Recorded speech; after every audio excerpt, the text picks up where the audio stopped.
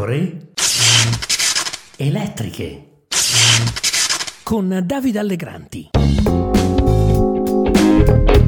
Benvenuti, qui Davide Allegranti, nuova puntata delle pecore elettriche. E se Donald Trump riuscisse a ricandidarsi alle elezioni presidenziali del 2024, l'ex presidente degli Stati Uniti è stato appena condannato a New York per abuso sessuale, non per stupro, la differenza è legalmente sensibile, e dovrà risarcire la vittima, la scrittrice E. Jean Carroll, con $5 milioni, di cui 2 milioni per l'abuso e 3 milioni per l'accusa di diffamazione. Un mese fa invece è stato incriminato per il caso Stormy Daniels, accusato di aver pagato la pornostar in nero con una somma di $130.000 per comprare il suo silenzio, a proposito dei rapporti fra i due risalenti al 2010, quando Trump non era ancora avviato alla carriera politica. Eppure, nonostante tutto questo, l'elettorato repubblicano non sembra muoversi di un centimetro.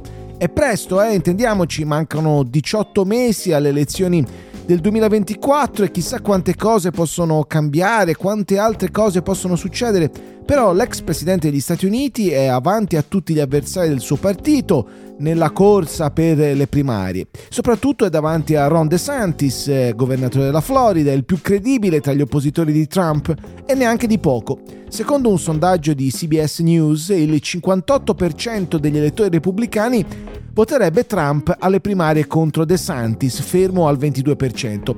Gli altri competitor arrivano al massimo al 5%, a partire da Mike Pence, che peraltro è stato vicepresidente degli Stati Uniti con Trump. Il consenso dell'ex presidente degli Stati Uniti, insomma, non si arresta nonostante gli scandali giudiziari. Trump, anzi, continua a rilanciare. La CNN lo ha intervistato per 1 ora e mezzo davanti a una platea di 400 elettori repubblicani. Il registro d'attacco è sempre il solito, persino sui tragici fatti del 6 gennaio 2021, quando il Campidoglio fu assaltato dai suoi sostenitori, convinti della illegittimità del voto presidenziale del 2020, e continua Trump a dire l'indicibile, e cioè che il 6 gennaio 2021 è stato un giorno bellissimo e che gli assaltatori trampisti, erano delle brave persone con i loro cuori carichi d'amore.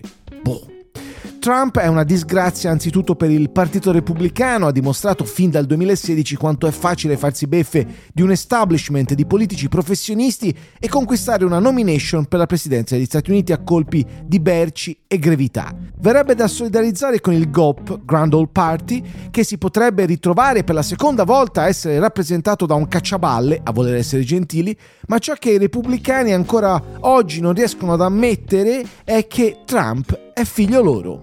Non è mai apparsa nel GOP una alternativa credibile a Donald Trump, e l'ex presidente degli Stati Uniti è il primo a saperlo. Per questo veleggia in splendida solitudine sulle macerie repubblicane, e se alla fine dovesse riuscire a presentarsi davvero alle primarie, potrebbe seriamente vincerle. E come finirebbe a quel punto contro Joe Biden, che pochi giorni fa ha detto che nel 2024 si ricandiderà?